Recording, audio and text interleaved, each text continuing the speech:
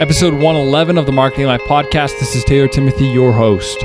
Today, guys, we're going to be talking about the Facebook ad account error. So let's not waste any more time, guys, and dive right in. So, guys, recently on one of my accounts, I got the Facebook ad account error, and I said, well, what the heck is going on? Don't be alarmed, guys.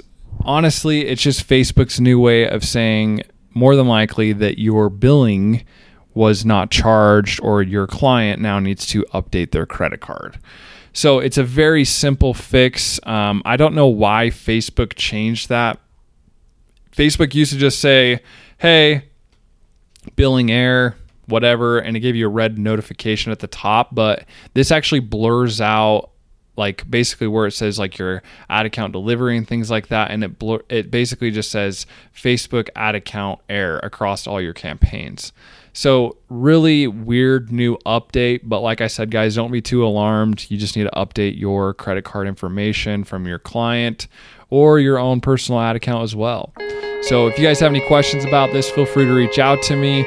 I'm here to help. And that's going to wrap up episode 111, Facebook ad account error.